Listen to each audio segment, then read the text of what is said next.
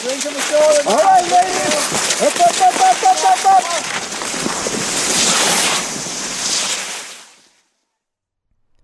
This is Jason Albert, and you are listening to Nordic Nation from Faster Skier.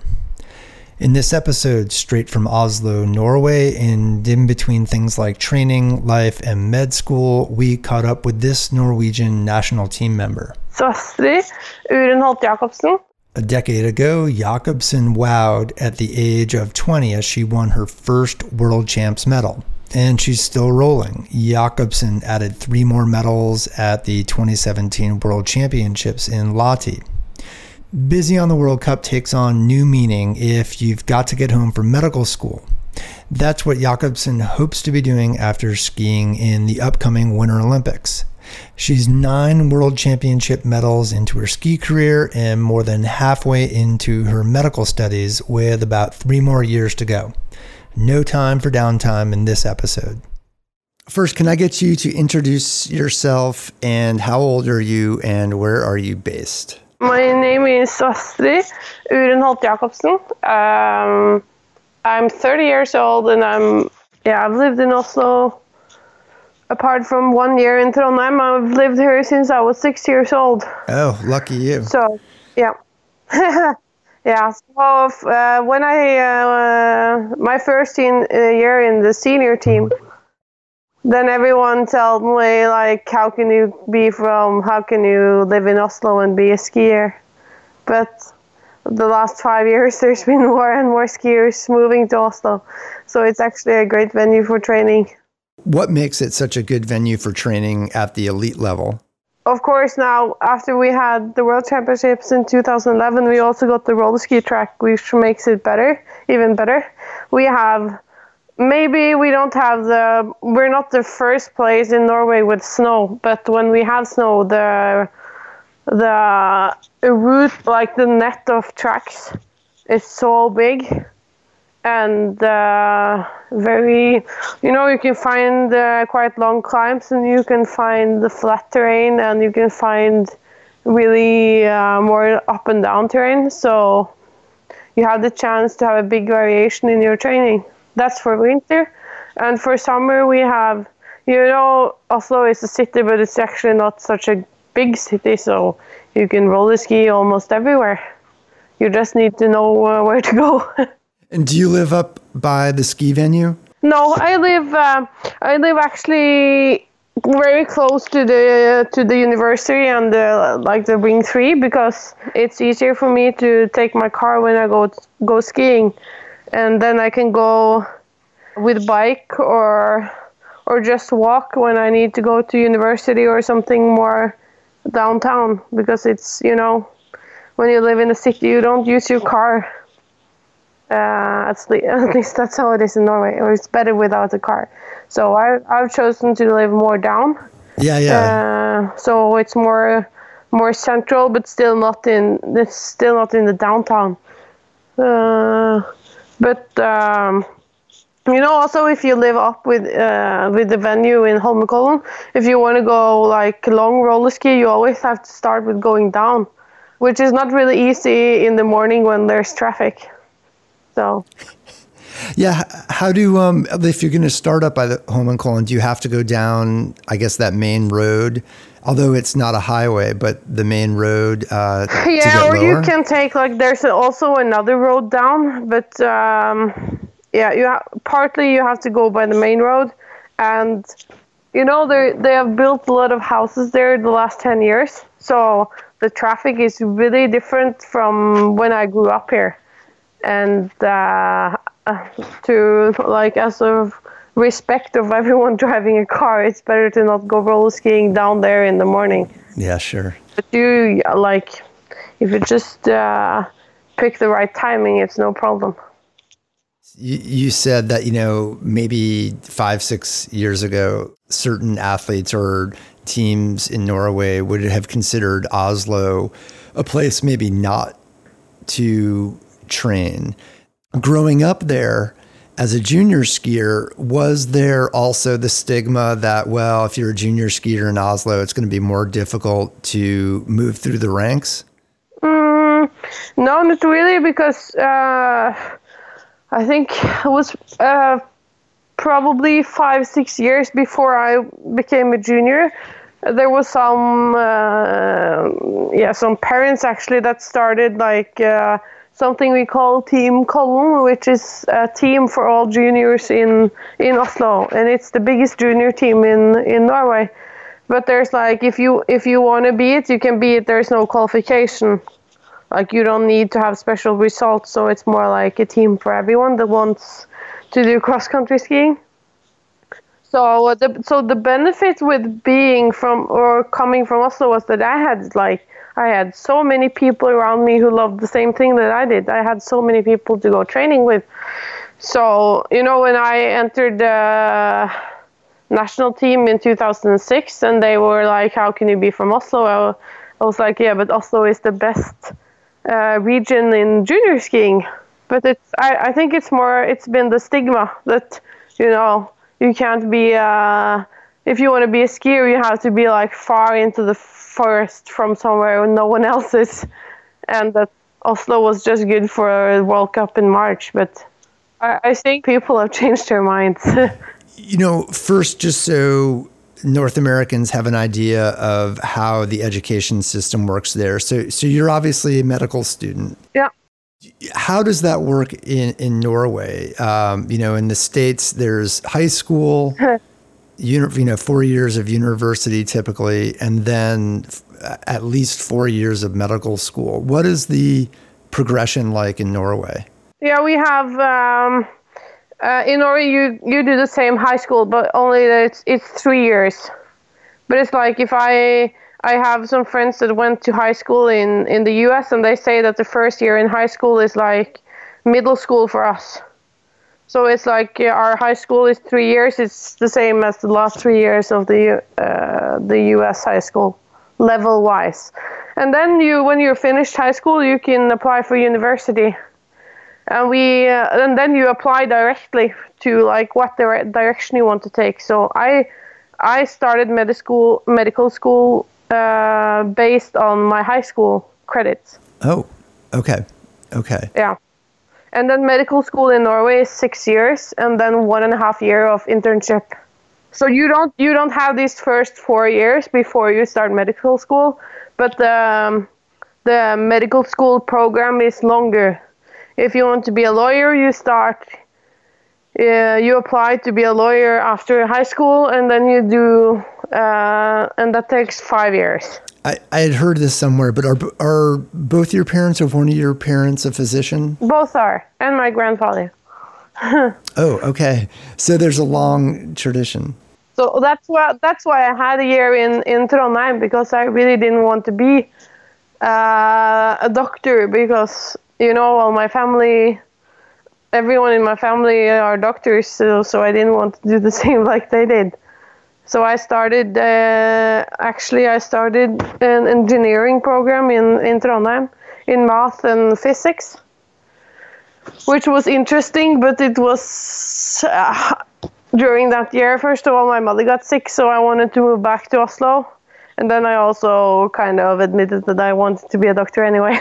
So, yeah. If that program is about 6 years and then 1.5 years, I guess, internship or something like that, how far along are you right now in your medical studies? I'm like a bit more than halfway on this. I've done a bit more than 3 years.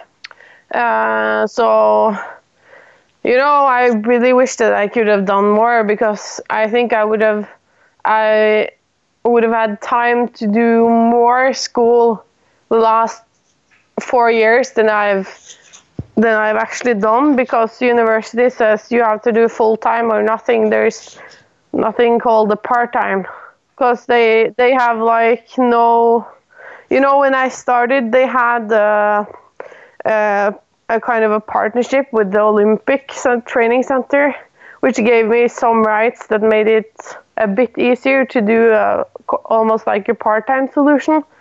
But now this deal is out, so I have to do full-time or nothing. So, which makes it hard to have progression, because full-time is almost impossible, as it is so much you need to be attending very much. Okay. Of course. Yeah. So that would mean that, for example, there's no opportunity to take one or two classes. You either have to take the full course. We don't have classes. The medical school in both in Oslo, Trondheim, and Tromsø have there's a semester, and a semester contains different things from different subjects, but there's not parted in some classes. It's just like semester 1, semester 2, semester 3. So if you start semester, like for me now, I want to start my 7th semester, then I have to do everything in the 7th semester, because it's not differentiated into like anatomy or pathology, or so I can do just one part. It's just in a big mix. Are you actually going to start that 7th semester this year? Yeah, my plan is to start, because the 7th semester start with 2 or 3 weeks to writing. We have this big paper you have to write, you have to turn in on your 6th year. And there's some weeks during the medical school that's like put aside to write. And I think 7th semester starts with 2 or 3 weeks for writing the paper, which I'm already writing. And my goal is to deliver this before Christmas. So then I can start after Christmas with, I start in January, but the first weeks I won't be there because then there's Olympics. Sure. Yes. So at the moment the Olympics are finished, I will have to get as fast as possible back to Oslo and start school. Yeah. We'll talk about the Olympics in a little bit, I hope. But for you then, does that mean you'll be skiing a full typical World Cup schedule? Yeah, but I have no idea if I will have the chance to ski anything after Olympics, because then maybe I can't travel anymore. Okay, because of school or? Yeah. Okay. School. Well, good for you. I am curious in Norway, skiing is the biggest. And in Norway, in terms of the culture, for you to walk into classrooms or just be a normal, regular person, is that something that culturally is an easy thing to do there? Yeah, I don't find it difficult. I can see that people recognize who I am, but most people are polite, so they don't say anything or make anything out of it, especially not in a situation like that. So that's not really as challenging as you might think. Yeah. Okay. I am curious, having grown up in Oslo, did your parents or your club, did they bring you kids to Holmenkollen or to any other World Cup venues, as youngsters? I think how I entered cross-country skiing was probably a bit different, because I started actually because I wanted to do alpine skiing, and then my father said that I needed to learn how to really ski first, which is really Norwegian, that really skiing is cross-country. But so at the beginning I was just attending this cross-country training because I wanted to start alpine, Yeah. But then after, my ski club was quite big. When I was 13, we were almost 40 people in training, and that was just my kids born in 87 like myself. So there was a lot of kids doing cross-country skiing, and then I got some friends, and then that's when I started to think it was really fun with skiing. And then when I started competing, I was also I was not winning so much when I was young, but I was quite good. I was number 4 or number 3, or I could see that I had some kind of talent. And then, we were always training in Holmenkollen. So for me, Holmenkollen was nothing special. I don't think I understood how special it was before I got older. actually. So because that's where I always would ski. It was like my home ground. And because when I went to see the World Cup, I never went to Holmenkollen to see the World Cup. You know, we always went into the forest to see the World Cup. I was never sitting in the Holmenkollen venue to watch the skiing. We always went out with a tent or something. And you know, when I was younger, they still raced 2 times 25K. So you wouldn't even access the course through Holmenkollen or Frognerseteren. You would drive another place and then ski into the forest and put up a tent and you know. So for me, the World Cup in Holmenkollen was more something I watched from far into the forest. So I was much older when I understood that the venue of Holmenkollen was something big. And I never did cross-country skiing to be like world champion or best in the world, so I was not really paying so much attention to cross-country skiing, you know. I didn't watch, I think the first time I watched World Championships in TV was maybe 2005. Oh, wow. Yeah.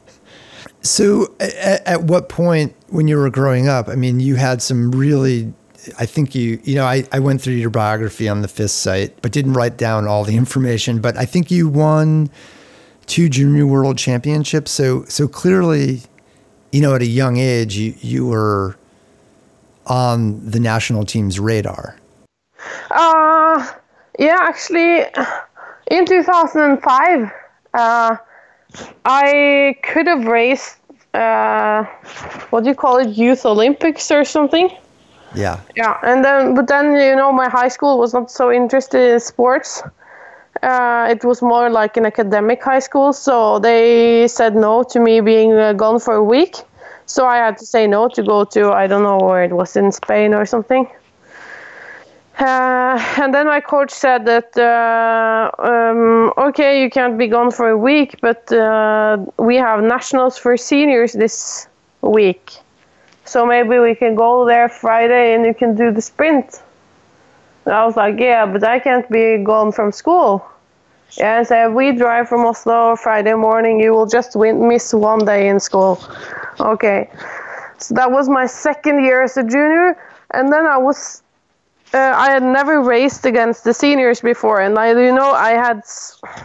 I still had no idea. I knew that Marit was the best skier we had, but I was not really aiming for anything, like being in a national team or something. So we went there up that morning, and I started almost last because I had the worst FIS ranking. And I ended up being second in the sprint behind Marit, and that was the last qualification race for our World Championships in Oberstdorf. But then the coach at the time, he said, like the national team coach, he said, okay, you are too young. So you are good enough, but you are too young, so we can't take you for Oberstdorf. And then the following year, yeah, I was still too young to be in the junior team, because the junior team are only the 2 oldest years of juniors. So then I was also just training with my club, and I was 3 nationals. That was the last qualification for Olympics in Torino. And then they said, you are too young and you don't have international results. But no one ever told me that I could go do a World Cup. But after Olympics, I got to do my first World Cup. So the thing that was very different then with the coach that was in charge then, and when Egil Kristiansen became a coach, was that his policy was, if you are too young, it doesn't matter how fast you are. But when Egil started to be a coach, he was, I don't care what your age is. If you are qualified, you're qualified.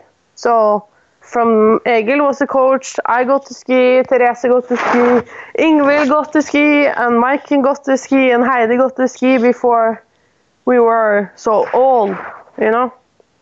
But my first years, since I was the oldest of the new generation, I was the first one.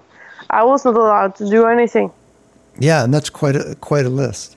And that's, I imagine that was a little bit frustrating, knowing that at that point. Yeah, but in one way, it's more frustrating now than it was at the time, because at the time I was not really so I never focused on qualifying for championships or being. I never knew that it was a possibility to be an athlete, to live of being an athlete. Was not something I knew of. I think it was more a frustration for my coach than it was for myself at the time.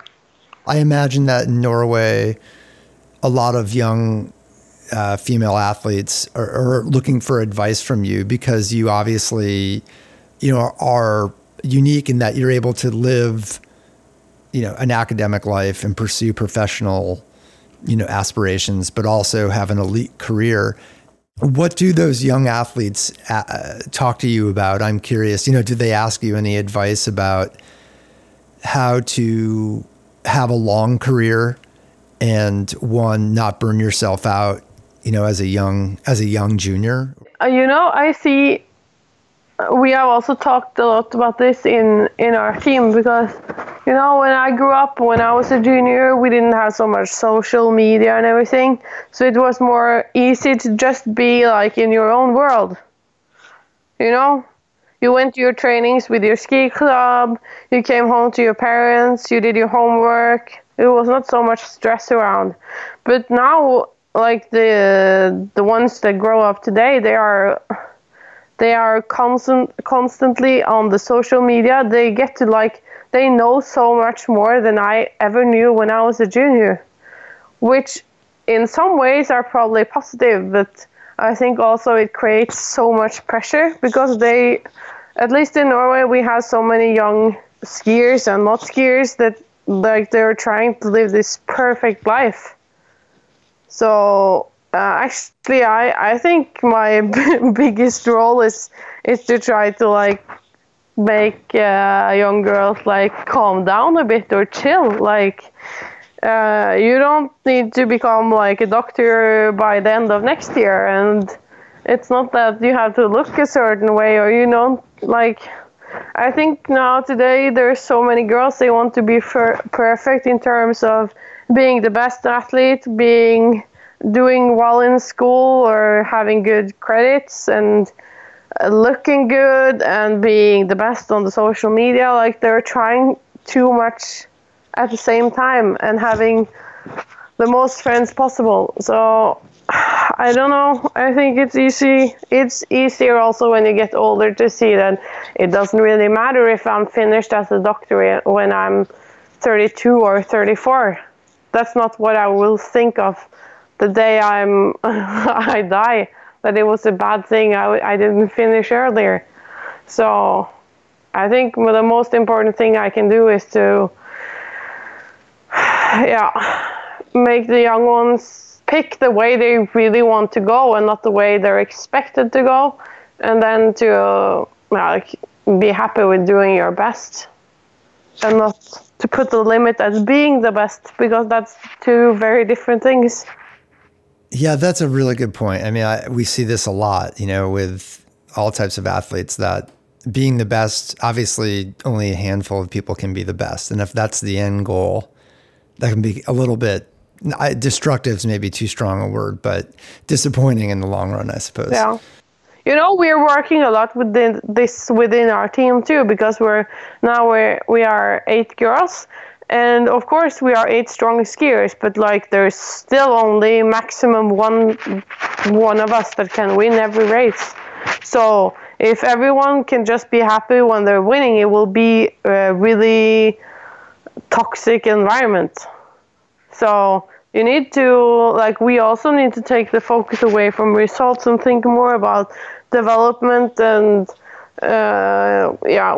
what kind of what did I actually do today? Did I ski well or did I ski bad? Not what was the result. And I think young skiers have also to start thinking like this, because or else they will be so disappointed and it won't be any fun, and you won't continue skiing for 15 years if it's not fun.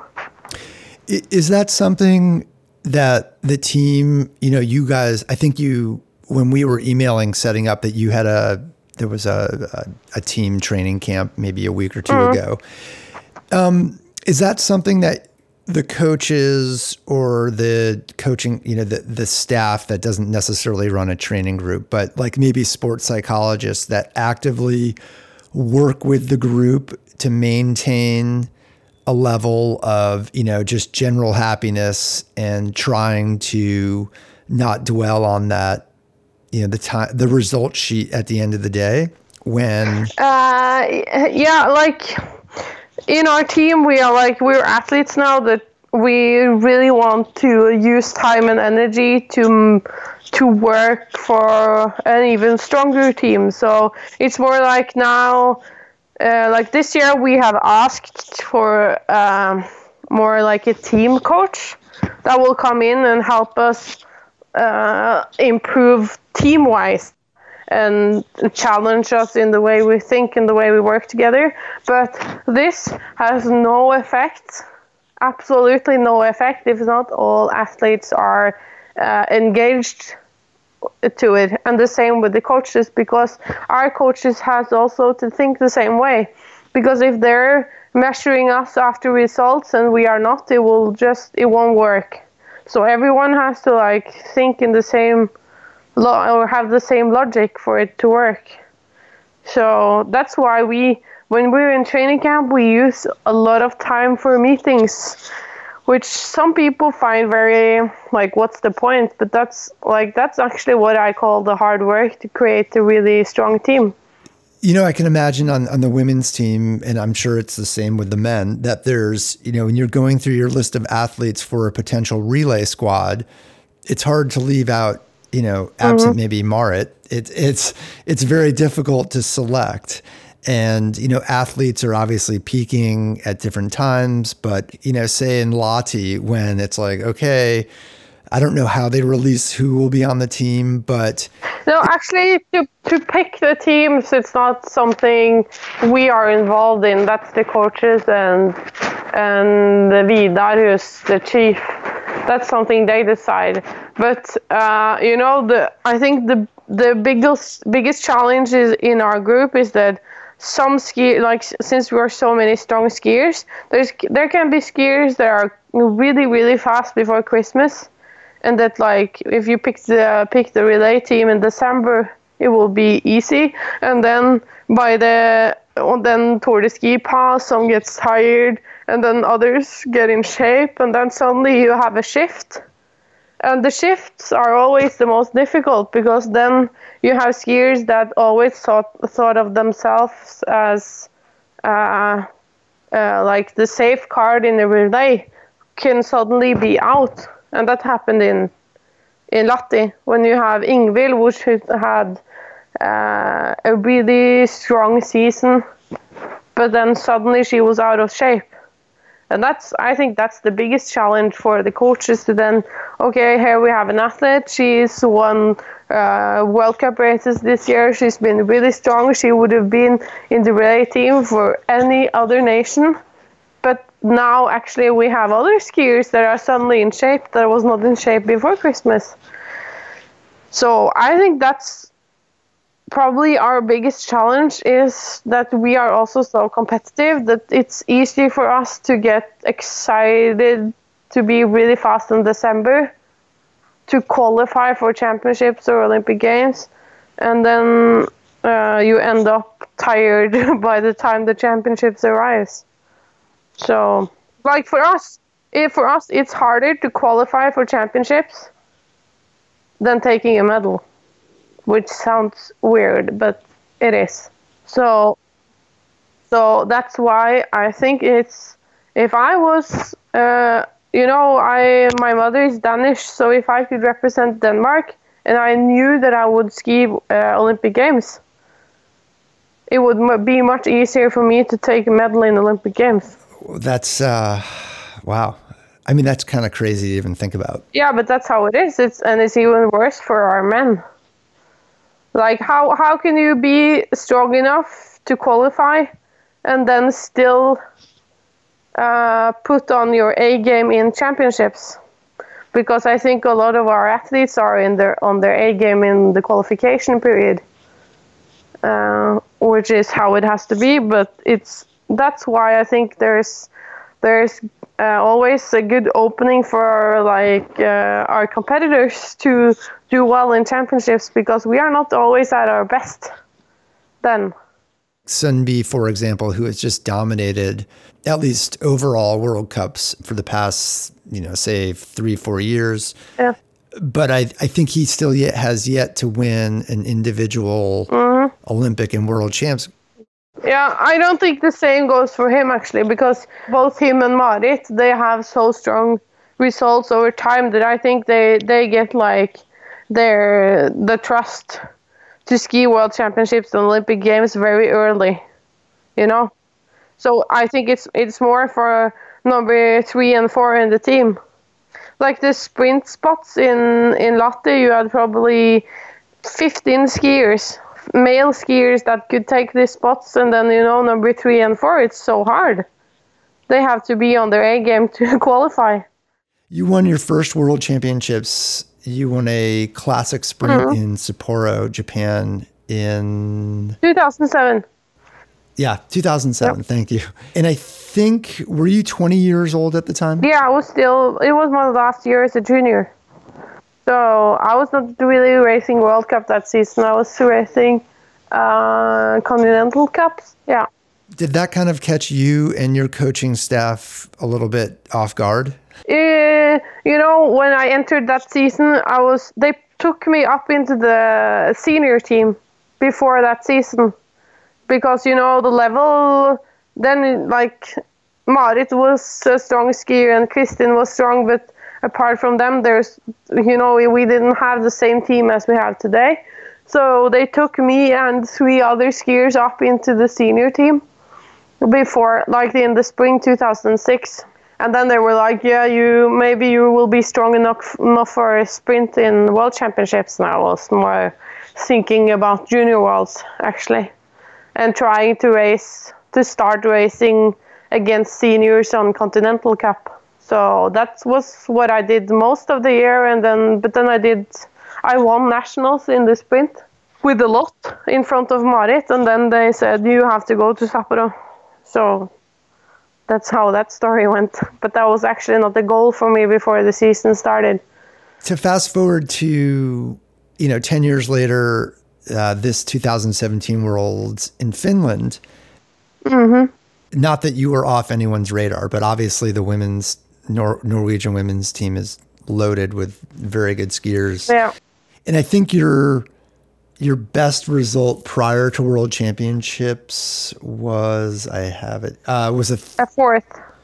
A fourth in an individual, and that was a sprint, correct? I had fourth individual in sprint in Ottepe, and then I was fourth on one of the stages in Lillehammer, the mini tour.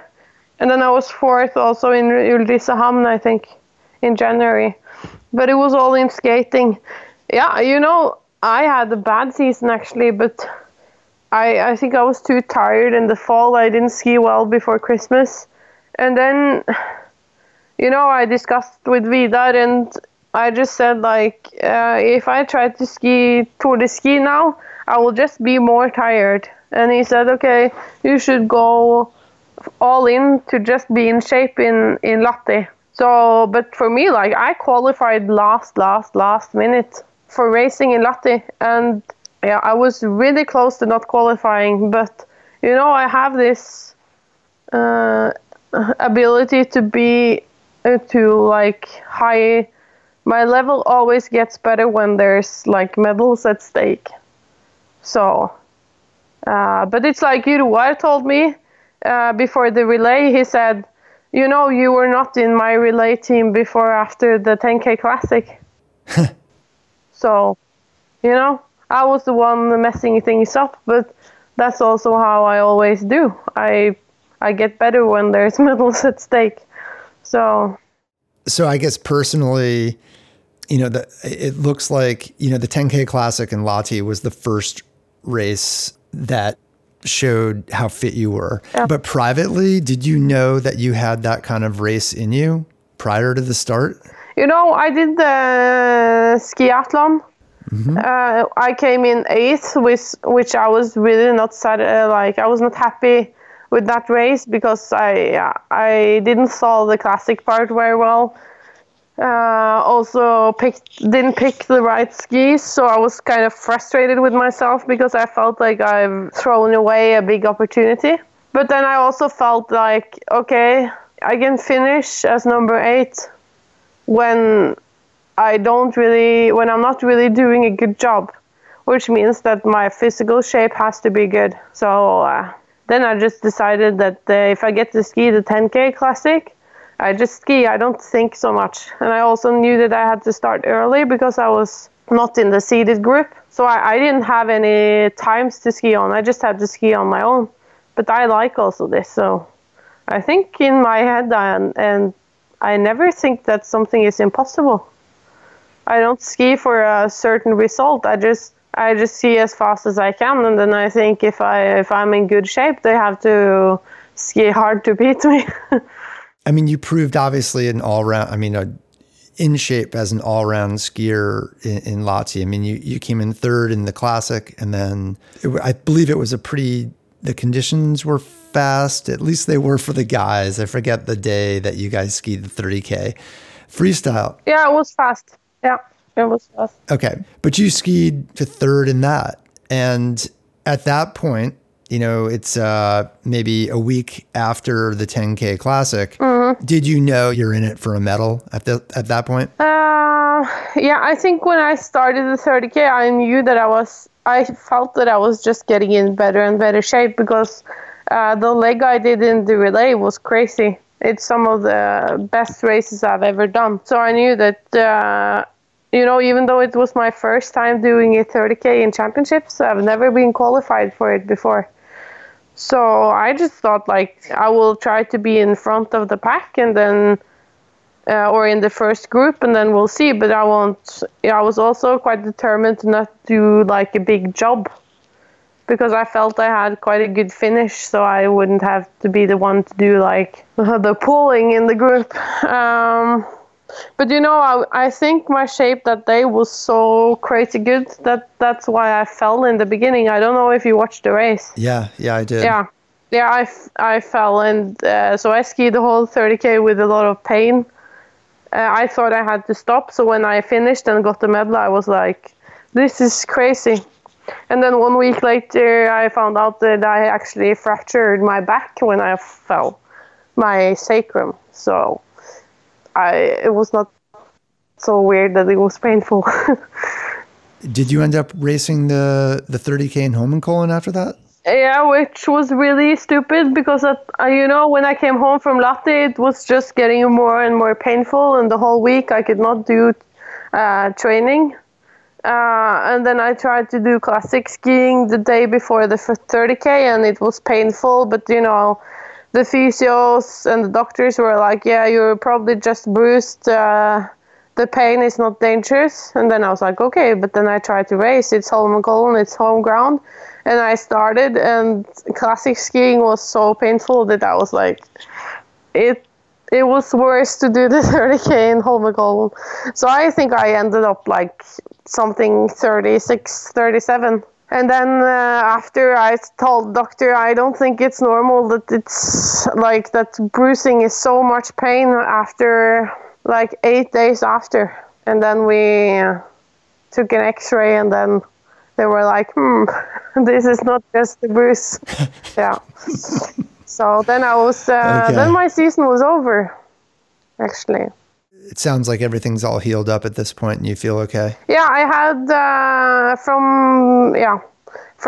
I took this x-ray after Holmenkollen, so that was around the 10th of March. I had 12 weeks with first just rest and recovery and then rehabilitation. So now I'm back to normal training and everything is healed up, which is good. Yeah, I'm sure. At least in the U.S., there's a lot of focus on the Olympics. And, sports like cross-country skiing get not much media exposure until this, once every 4 years. Do you have specific goals for the Olympics? I'm trying more to focus on like what to improve, like where can I improve my skiing, how can I be even faster, like I would in every other season. And of course, Olympics are special, but it's in my head, it's Olympics are much easier than World Championships. It's less stress in a way because you're more like, you get to be more in private than you do, at least for us in World Championships. We have so much people around us, and we have our sponsors, and we have to go for TV studios, and there's a lot happening. For Olympics, it's so much more quiet. So in one way, it's easier.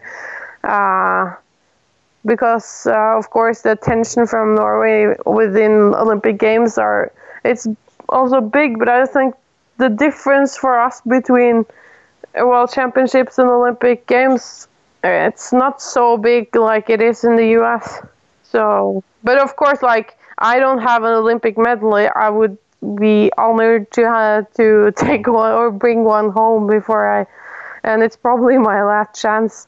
So of course, that will be a goal, but I don't think it's a goal I will think so much about because, to think about a possible medal won't make me a faster skier.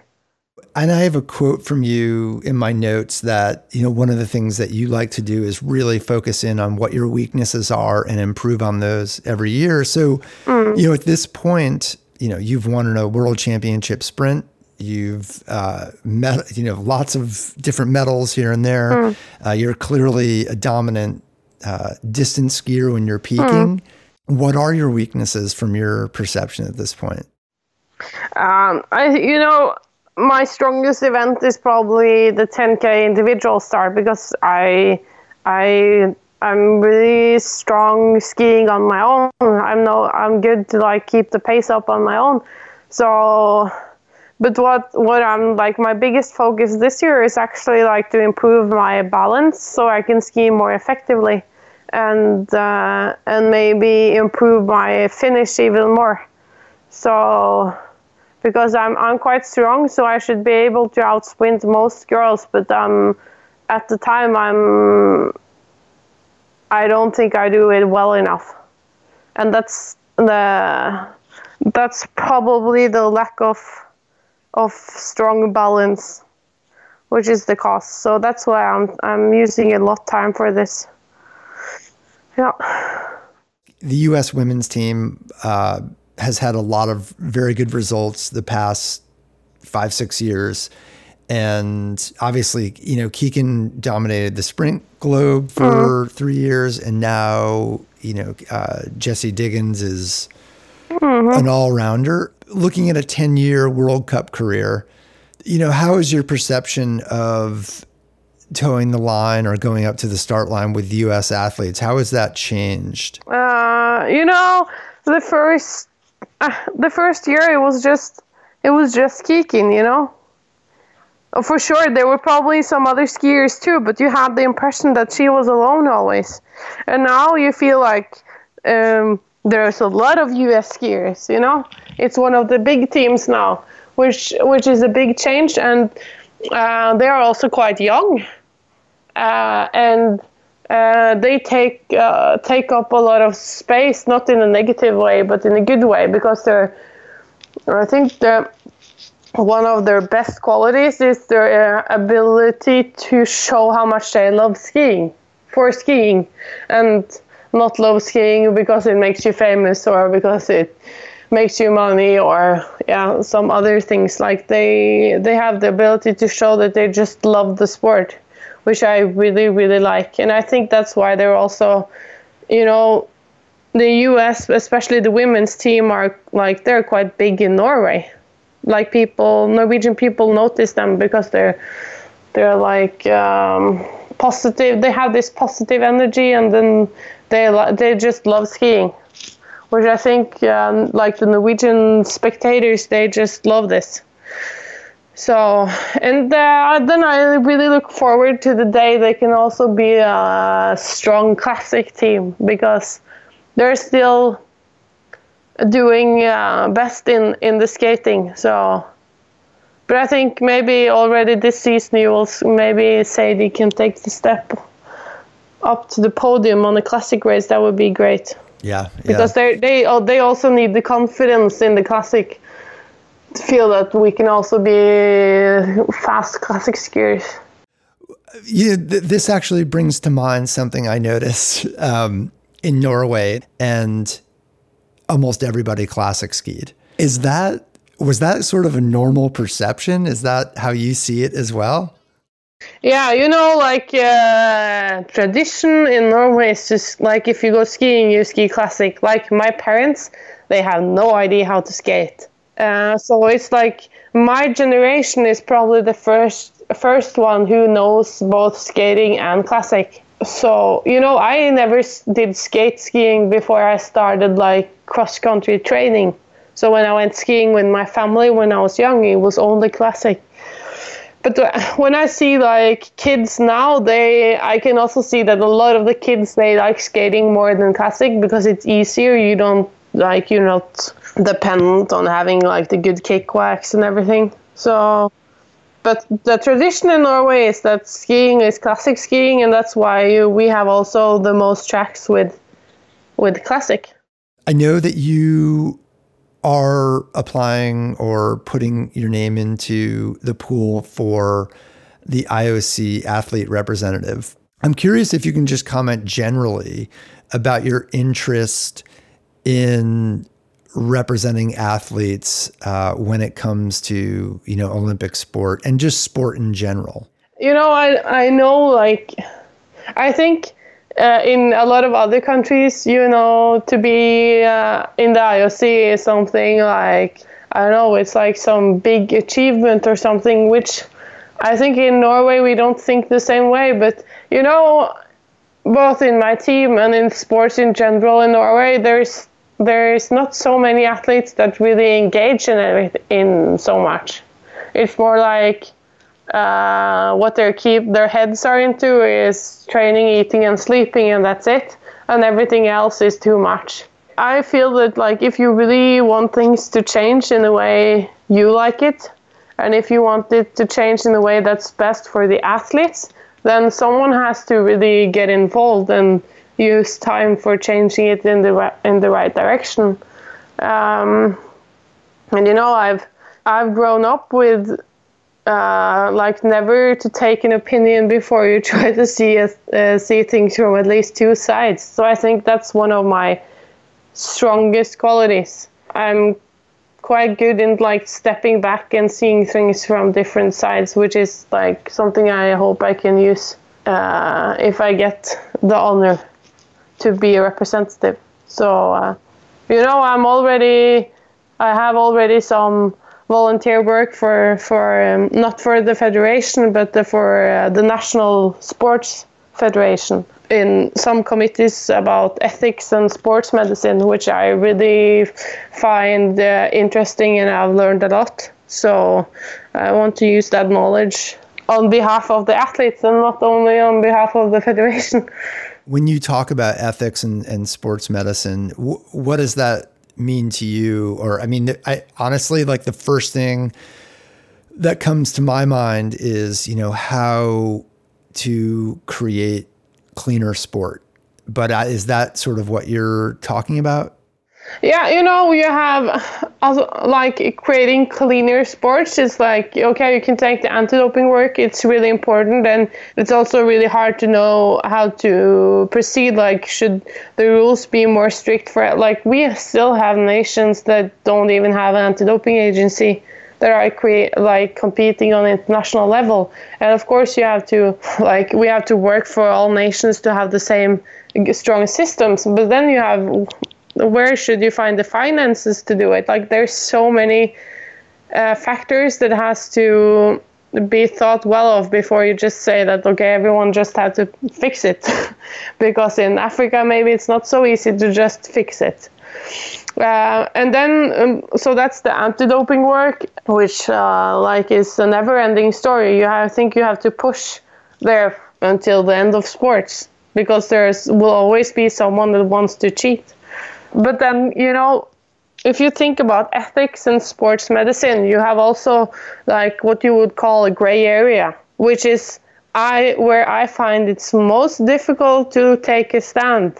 You know, is it okay to use caffeine or not? Is it okay to use painkillers or not? Is it okay to use painkillers so an athlete can compete in a big event, even though competing is not good for his or her health? You know, that's more the difficult questions. We had also a big debate about asthma in Norway, which kind of took off in the media and was not very well covered. But it's like the same. Should people get treated so they don't get sick, or should we wait until they're really sick before we treat them? Should we have should the limit for racing be at 20 minus or at 15 minus? Like, there's so many things that should be discussed that I find really interesting, because it's the most important thing to take care of the athletes, of the young athletes, of the kids, or of the FIS or the organizers or the IOC. You know, there are so many different agendas. So, you know, for me, anti-doping is quite easy, because then you cheat or you don't cheat, more or less.